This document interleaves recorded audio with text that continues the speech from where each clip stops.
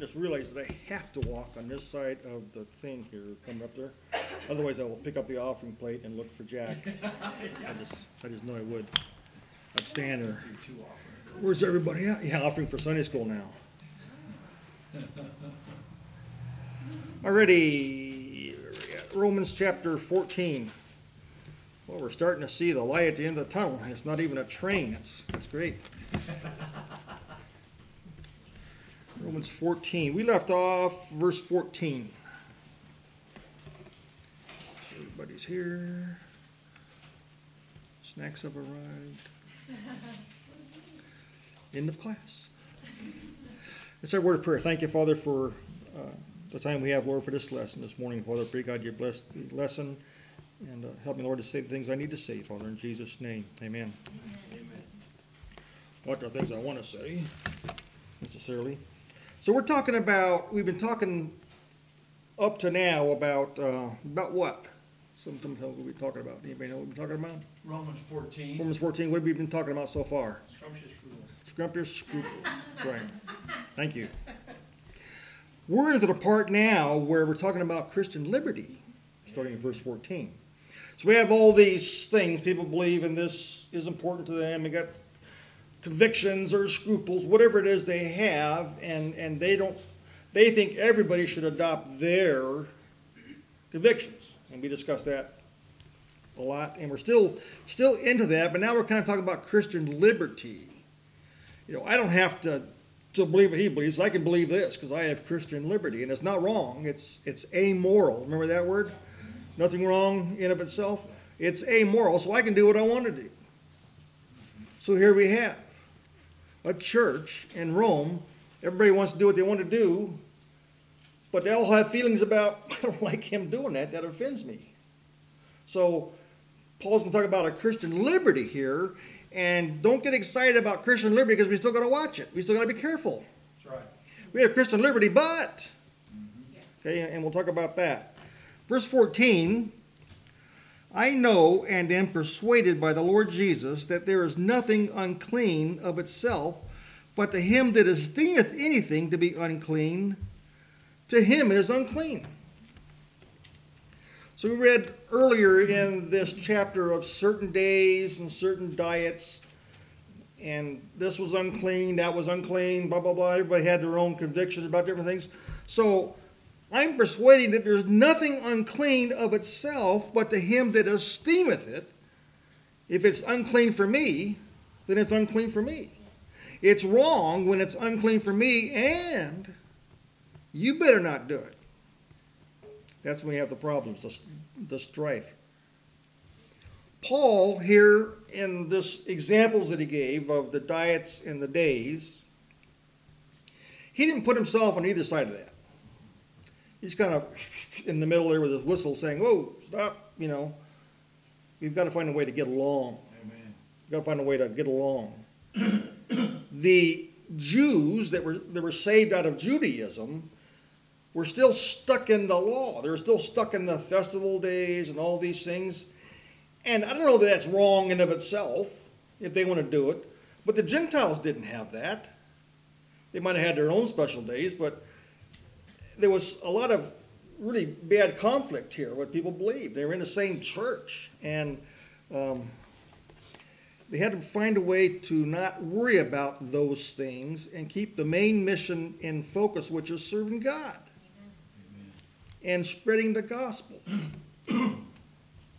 So it was all a question of knowledge and personal liberty. When I talk about knowledge, I'm not talking about people that, like Paul said, the weak in faith, those that have all the scruples. Is that because they don't have any knowledge? A little bit, because they haven't read where they're free from that bondage.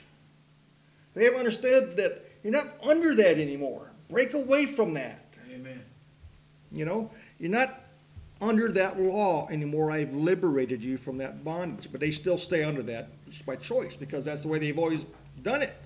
So it was difficult to tell folks, you know, you can eat a burger. I mean, what's the big deal? They were still stuck in that, no, I can't. Because the law said this, and they were raised under that. So it was difficult. I wouldn't want to be the guy in the middle there trying to referee all that situation. You know, it would have been difficult. So it was a question of knowledge and personal liberty. And those had a conflict there.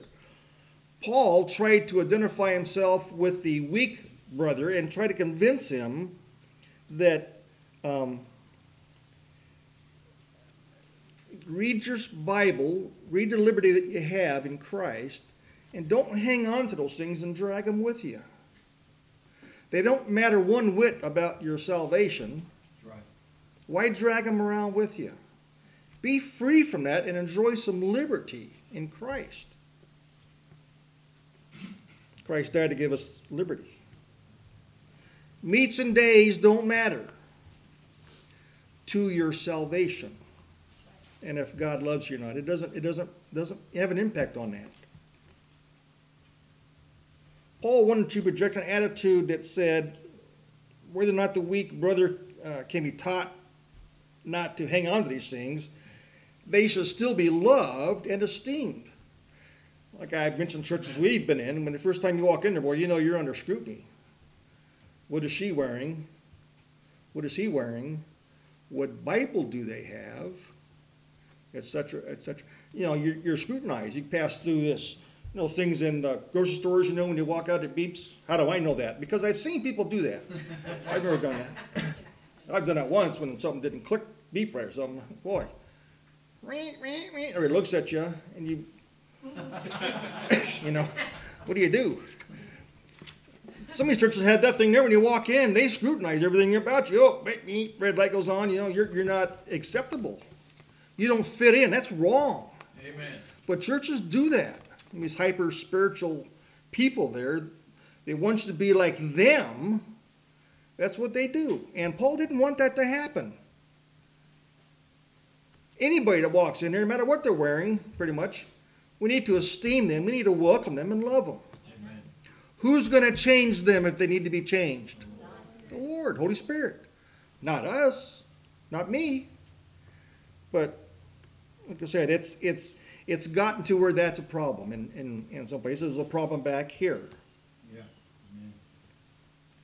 There are people that believe things that are okay for the Christian, but they're not okay for some people.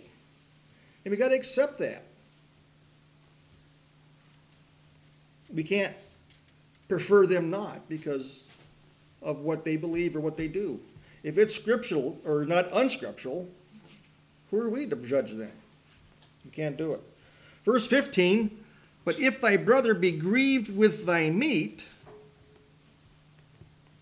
now walkest thou not charitably. Destroy not him with thy meat for whom Christ died. When a weaker brother, they can be grieved by when he sees another man do something that his own conscience forbids him to do, it may cause him pain because he thinks it's wrong. He may think, oh, I was surprised to see you in Burger King. It melted my heart. No, it was, you know, it's not wrong, but you got to be careful what other people do, what other people think. The real damage occurs when a person that is, we'll call them weak, just because the Bible does, is, because of somebody else, is emboldened to do that thing too, then all of a sudden their conscience strikes them, and then they're ridden with guilt and regret. I did that because so-and-so did it. I thought it was okay to do, but it wasn't okay for me. So it's real tentative sometimes. You got to be careful. It's not as big of a deal today. It was a big deal back then in this church. Because you had the Jewish and the Gentile converts, and they had totally different backgrounds and totally different manners of life sometimes. And they had to meld that together to where they could be effective as a church. Now, walkest thou not charitably is a serious charge. What that is saying is you're not walking in love. Now walkest thou not charitably. According to charity or love, he would violate the law which required him to sacrifice his own comfort to promote the happiness of a brother. I ain't doing that. He's got to just get over it. They don't get over it sometimes. So we have to watch that. We have to be careful with ourselves. 1 Corinthians 13:5, charity doth not behave itself unseemly, seeketh not her own, is not easily provoked, thinketh no evil. Philippians 2:4, look not every man on his own things, but every man also on the things of others. So we got to consider everybody else. Destroy not him with meat for whom Christ died. You know, the fruit of a loveless attitude is that people get hurt. Look at 1 Corinthians chapter 8.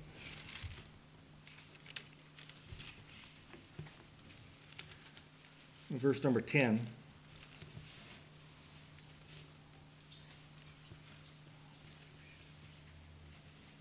First Corinthians chapter 8, verse number 10.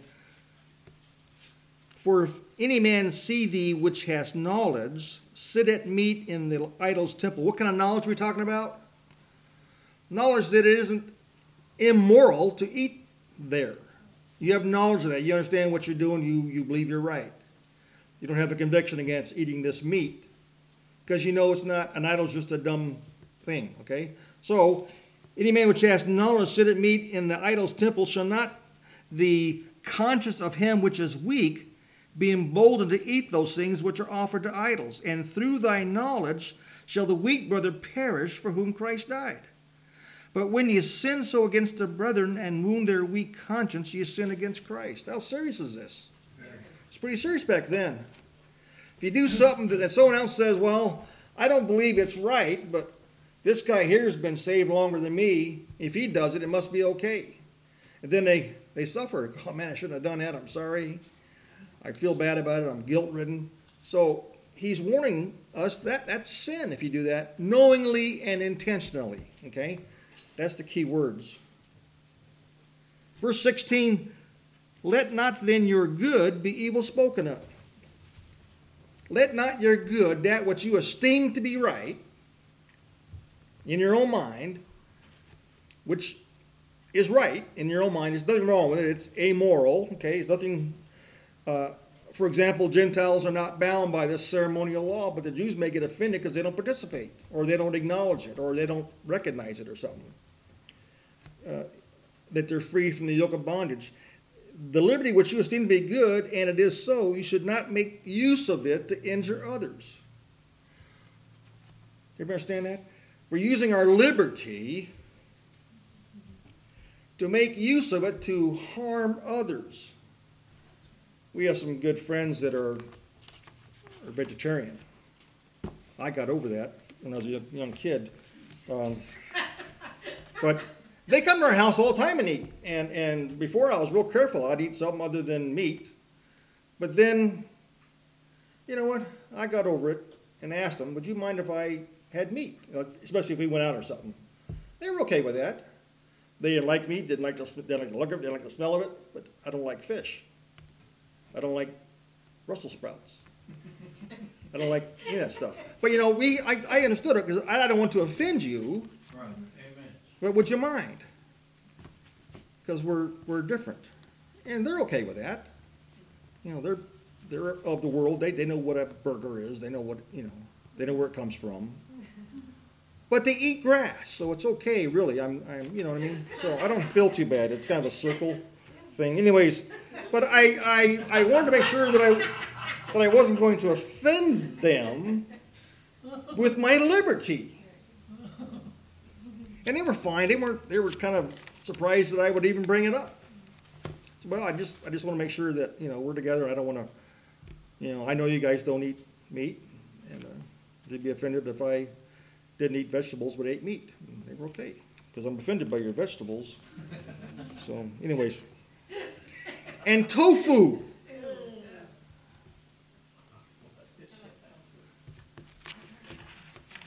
Tofu. So let not your good be evil spoken of. Listen, don't let your right to do something be evil spoken of. Be evil spoken of means blasphemed. Don't use your Christian liberty as an occasion to purposely hurt others. Verse 17, for the kingdom of God is not meat and drink, but righteousness and peace and joy in the Holy Ghost. Amen. Kingdom of God is not meat and drink, but righteousness and peace and joy in the Holy Ghost. The kingdom of God, Christianity and this church, is not meat and drink. And you can plug in whatever else you want to in there. That's right. It's not dress. It's not appearance. It's all inside the heart here. It's not your outward, as a lot of people want to make it be. And that's what they judge you on. It's not your past. Rahab, the great-great-grandmother of Jesus, that's what I'm saying. So we have to keep those in mind. For the kingdom of God does not consist in observing outward and indifferent things like distinctions between meats and drinks.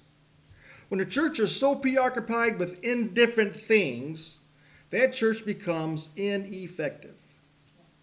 The biggest thing we feared sometimes going to church in these certain churches, and they were in Germany where we didn't have anywhere else to go, was the judgment, was the looks, was the,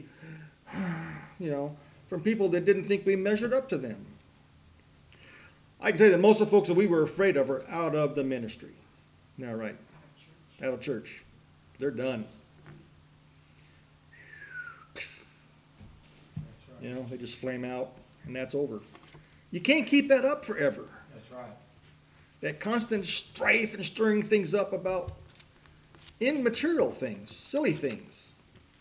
And then you forget what you're in church for, and it's all about what's going on around you with people, what are they doing, what are they feeling, what are they looking like. That's terrible, and they flame out because they lose sight of Christ. Seen it too many times. It is true that by these things the Jews have been particularly characterized. The Gentiles thought they were strange because they had all these things that they didn't do or did do, that they didn't do. They characterized them. But the church has to be distinguished in a different manner. It has to be by the love of God, spreading the gospel, serving Christ. It's not what members did or didn't do, but how they served God. That's what we need to focus on. We need to serve God. But righteousness, pardon from sin and holiness of the heart and life, and peace in our soul from receiving God's mercy and the word of God, and joy in the Holy Ghost, spiritual happiness is brought unto the soul by the Holy Spirit and is maintained there. Righteousness without sin, peace without turmoil, joy without any kind of mental agony and distressing fear. Church is about that. Amen. If you can't walk in with the purpose of serving God and serve God without having to worry about behind you and the gossiping and Verse 18, for in these things, for he that is in these things serveth Christ is acceptable to God and approved of men. What are these things? Righteousness, peace, and joy. Amen. Those three things. Serveth Christ, obeys Christ, who commanded them. A Christian that does this will regard these things that bring honor to Christ, not detract from the spirit of the church. That's what Paul was dealing with there. Acceptable to God, whether they be of Jewish or Gentile background. They got to keep their focus on that. So they had a strife there at this church. Verse 19, let us therefore follow after the things which make for peace, and things wherewith one may edify one another. Edify.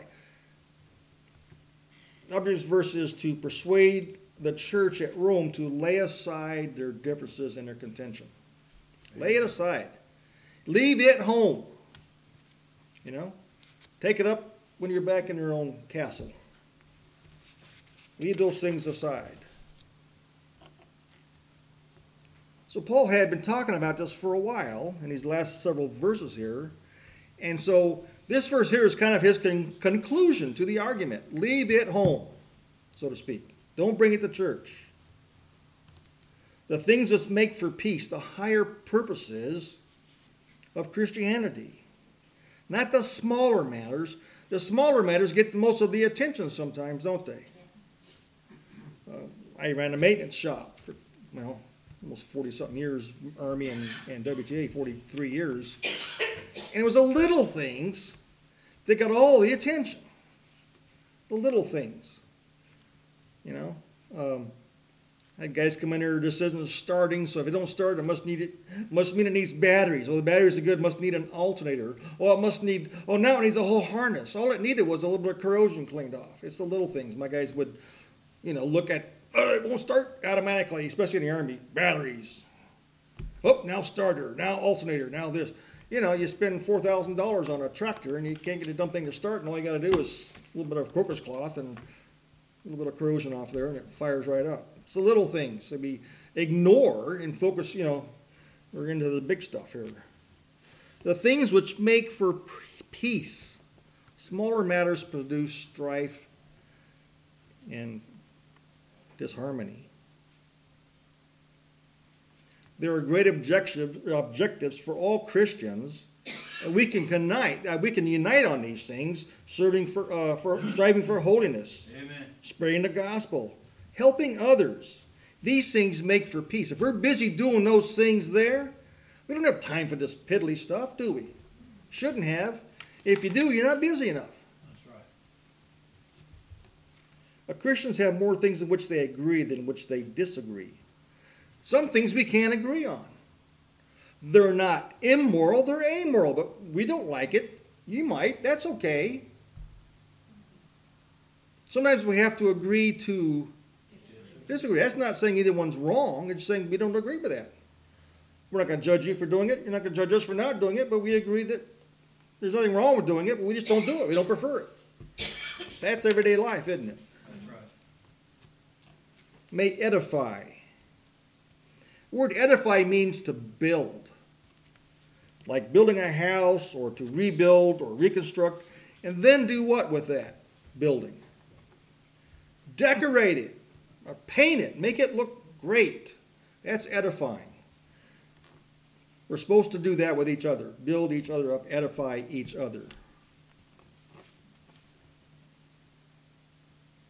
Do anything that will help your fellow Christian. That's edifying. Teaching, counsel, advice, whatever it is, to help people, not judge them. Brother, if you'd cut your hair, folks would like you better. That's not edifying. No. It's judging. That's right. See? So people have to be careful with that. Look at Acts chapter 9, verse 31. Acts chapter 9.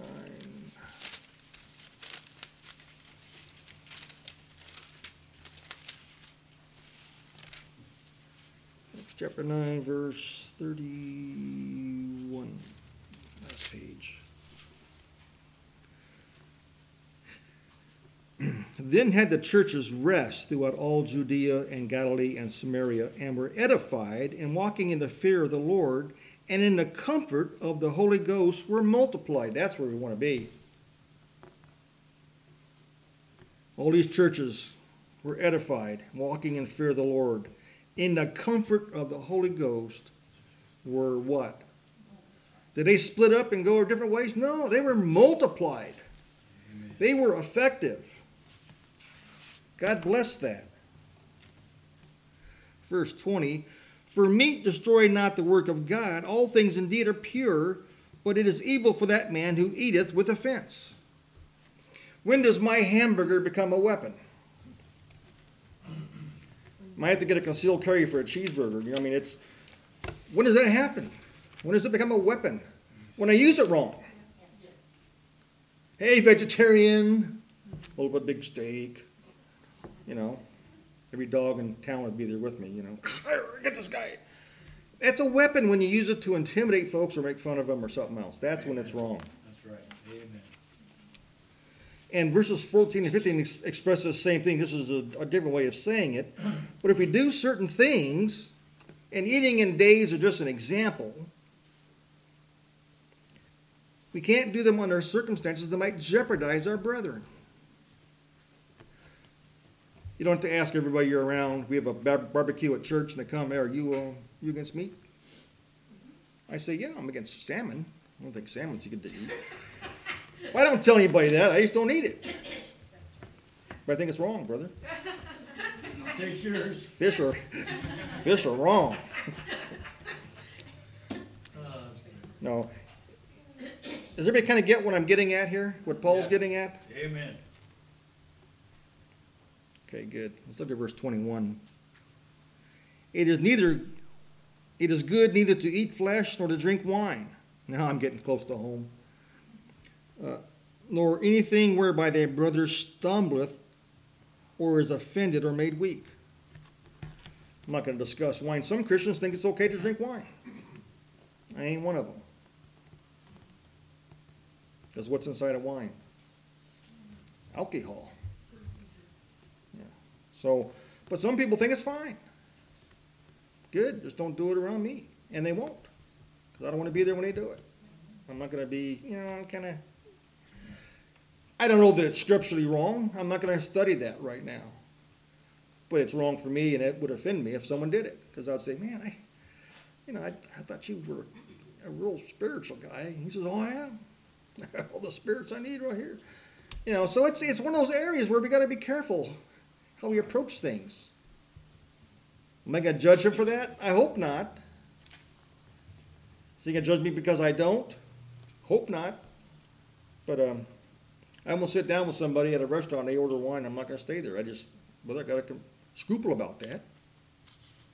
And I'm going to have to take my Mountain Dew and go home or something, whatever it is. Some folks have a conviction against Mountain Dew. I don't know. It is neither good to eat flesh nor drink wine or anything. He kind of broadens this thing out, doesn't he? Anything whereby thy brother stumbleth or is offended or is made weak. So here's our Christian liberty, and now I just bound you up with duct tape. Well, I got the liberty, but I can't use it. You can. What's the Bible telling us? Be careful. Don't offend folks just because you can, just because you can do something. Don't offend them. Amen. A lot of verses for the same easy lesson.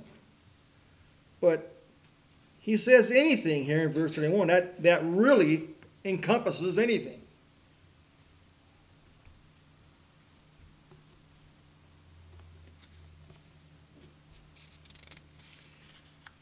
Maybe look at verse number 22. Hast thou faith? Have it to thyself before God. Happy is he that condemneth not himself in the thing which he alloweth.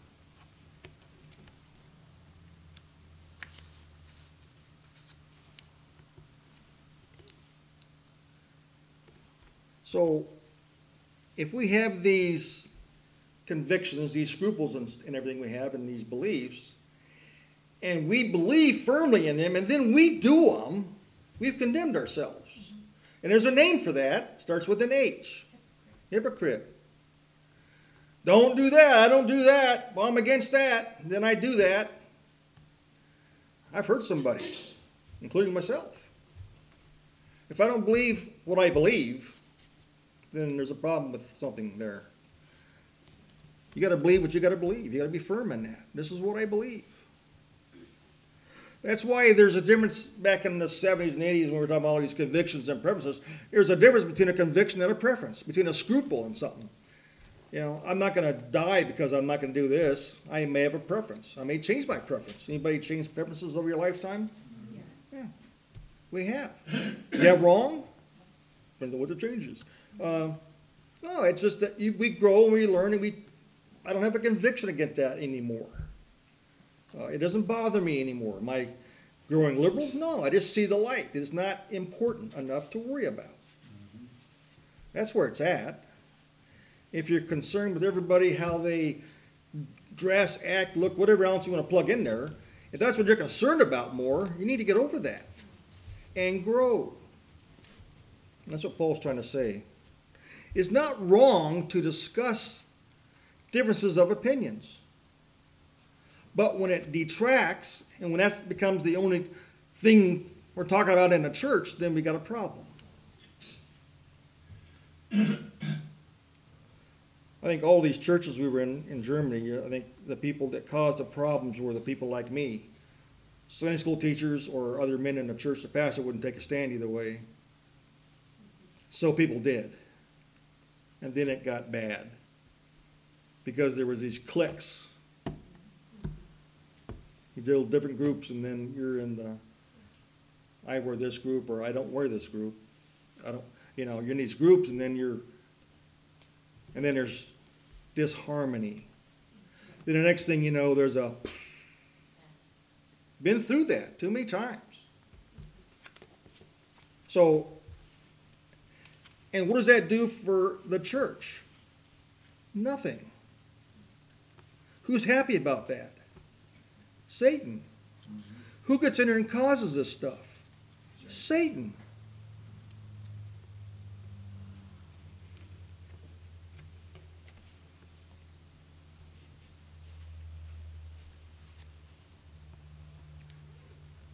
Verse 23, and he that doubteth is damned if he eat, because he eateth not of faith, for whatsoever is not of faith is sin. He that doubteth is not fully convinced in his mind with a clear conscience, or in this case, different diets, whatever it is. If you're not fully convinced of that in your own mind, you got to be careful what you do. We were in churches when we were younger, many moons ago. We've been Christians for over 45 years, both of us have. She's a Christian longer than I have. We've seen a lot of stuff, and when we were younger, we used to, young Christians, and we wanted to do right, but we got caught up in these things sometimes because that's what everybody was doing. Everybody believed that. So we kind of thought, well, that's what we're supposed to believe. Ignorant on our part. Because we didn't know. That's what Paul was dealing with here. We didn't know. We got caught up in this thing. Well, that guy or that person is wrong. And some of the older guys, we don't want them here because they will destroy the church. And they were Christians and they had their Christian liberty, but people were worried about them destroying the church because they were different. They weren't different. They just had liberty, and they enjoyed it. And they didn't do anything wrong, but people's reception to that was wrong. And they were like, oh, no, we got to get them out of here. And they did. They weren't going to change them. They were too strong of a Christian enjoying their liberty. They didn't have any issues about things, but people in the church were afraid of them. Been there. You may have seen it in your life. People are afraid. Especially in Germany, where all these military guys come, and they're from all kinds of different churches, independent Baptist churches. They come to one place here, and then everybody, all the men, all the women, want to change everything. Now, our church taught this back in North Carolina. We taught this back here. Our church taught this, and they want to bring their old church with them to Germany. And we had a lot of problems, a lot of strife. One pastor was strong, our second tour. First tour, the guy was weak. And we got walked on. Everybody got walked on. He didn't stand up to this. He didn't say, this is this church, this is what we believe. If we would have done that, things would have been different. Or we don't snipe everybody. We don't accuse everybody. So it takes a strong man of God to see this happening and step in and say, this is what it is. Our second tour, we had that. People brought their baggage with them, but he wouldn't allow them to coerce him or change him the way he was preaching. He said, no, this is what we do here. There's other churches, you can go somewhere else. You know, that's what he had to do because he's seen that. He'd been there for 40-something years. He'd seen that. All these military guys coming, and they all had strong beliefs, scruples even. Had a bag of them to church. You know, they'd bring them with them, and they said, our church, we're not used to doing this. Get used to it. So that's what I think Paul's trying to deal with is everybody being distracted so much by meaningless things. So all these opinions arise, and there's nothing wrong with different opinions and discussing these things. You just don't let it take over the church. The important thing is do you love Jesus and you want to serve him? Amen. And the church can't go forward if you don't. If all of us don't do it in unison. It's not about me or thee. It's about him. Amen. That's what Paul's trying to get these guys kind of back on the railroad tracks to see. Get them going again here. Lay aside your strife and your contentions. Don't forget Jesus, what he did for you. Amen. Now I'm going to just tap into chapter 15. I've got a few minutes left. So the first 13 verses of chapter 15 continue the argument of chapter 14. So half of chapter 15 is talking about chapter 14. And what he does, Paul kind of summarizes his arguments that he already presented in chapter 14. And then he follows by a special appeal to the example of Christ later on in this chapter, and is concerned about the scriptures and really wants to impress on these folks peace and joy of believing. And he kind of concludes this section we've been discussing here. And with verse number 14 of chapter 15, it kind of starts into the final section of his epistle. Paul writes a number of personal things concerning himself and his plans, and reasons for his hopes of coming at last to Rome. That's where Paul wanted to go, to Rome. He got there, chained up. But he wanted to go there and visit and love this church, be a part of it, and not take it over, but just be there. But then use it for a launching pad to go where? Spain.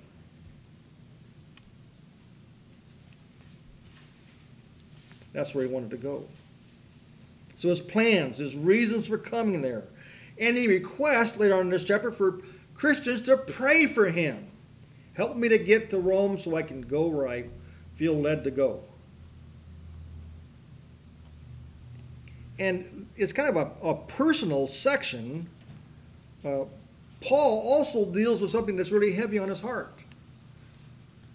Something really important to him, and that's the Christians in Jerusalem. They were undergoing some terrible things. They were under oppression. Paul wanted to have this offering, meet their needs, help them in Jerusalem. And he was talking about that. And he talks about aiding the saints in Jerusalem and the principles upon which he has based his campaign for this collection. He's going over trying to collect for these saints in Jerusalem. And that being the duty of Christians to share with their needy brethren. And the obligation of those who, having received the spiritual benefits of the folks in Jerusalem, those Jews, what spiritual benefits did they receive from Jerusalem, from the Jews there? Christian Jews. What did they receive from there? Salvation. That's where it all started.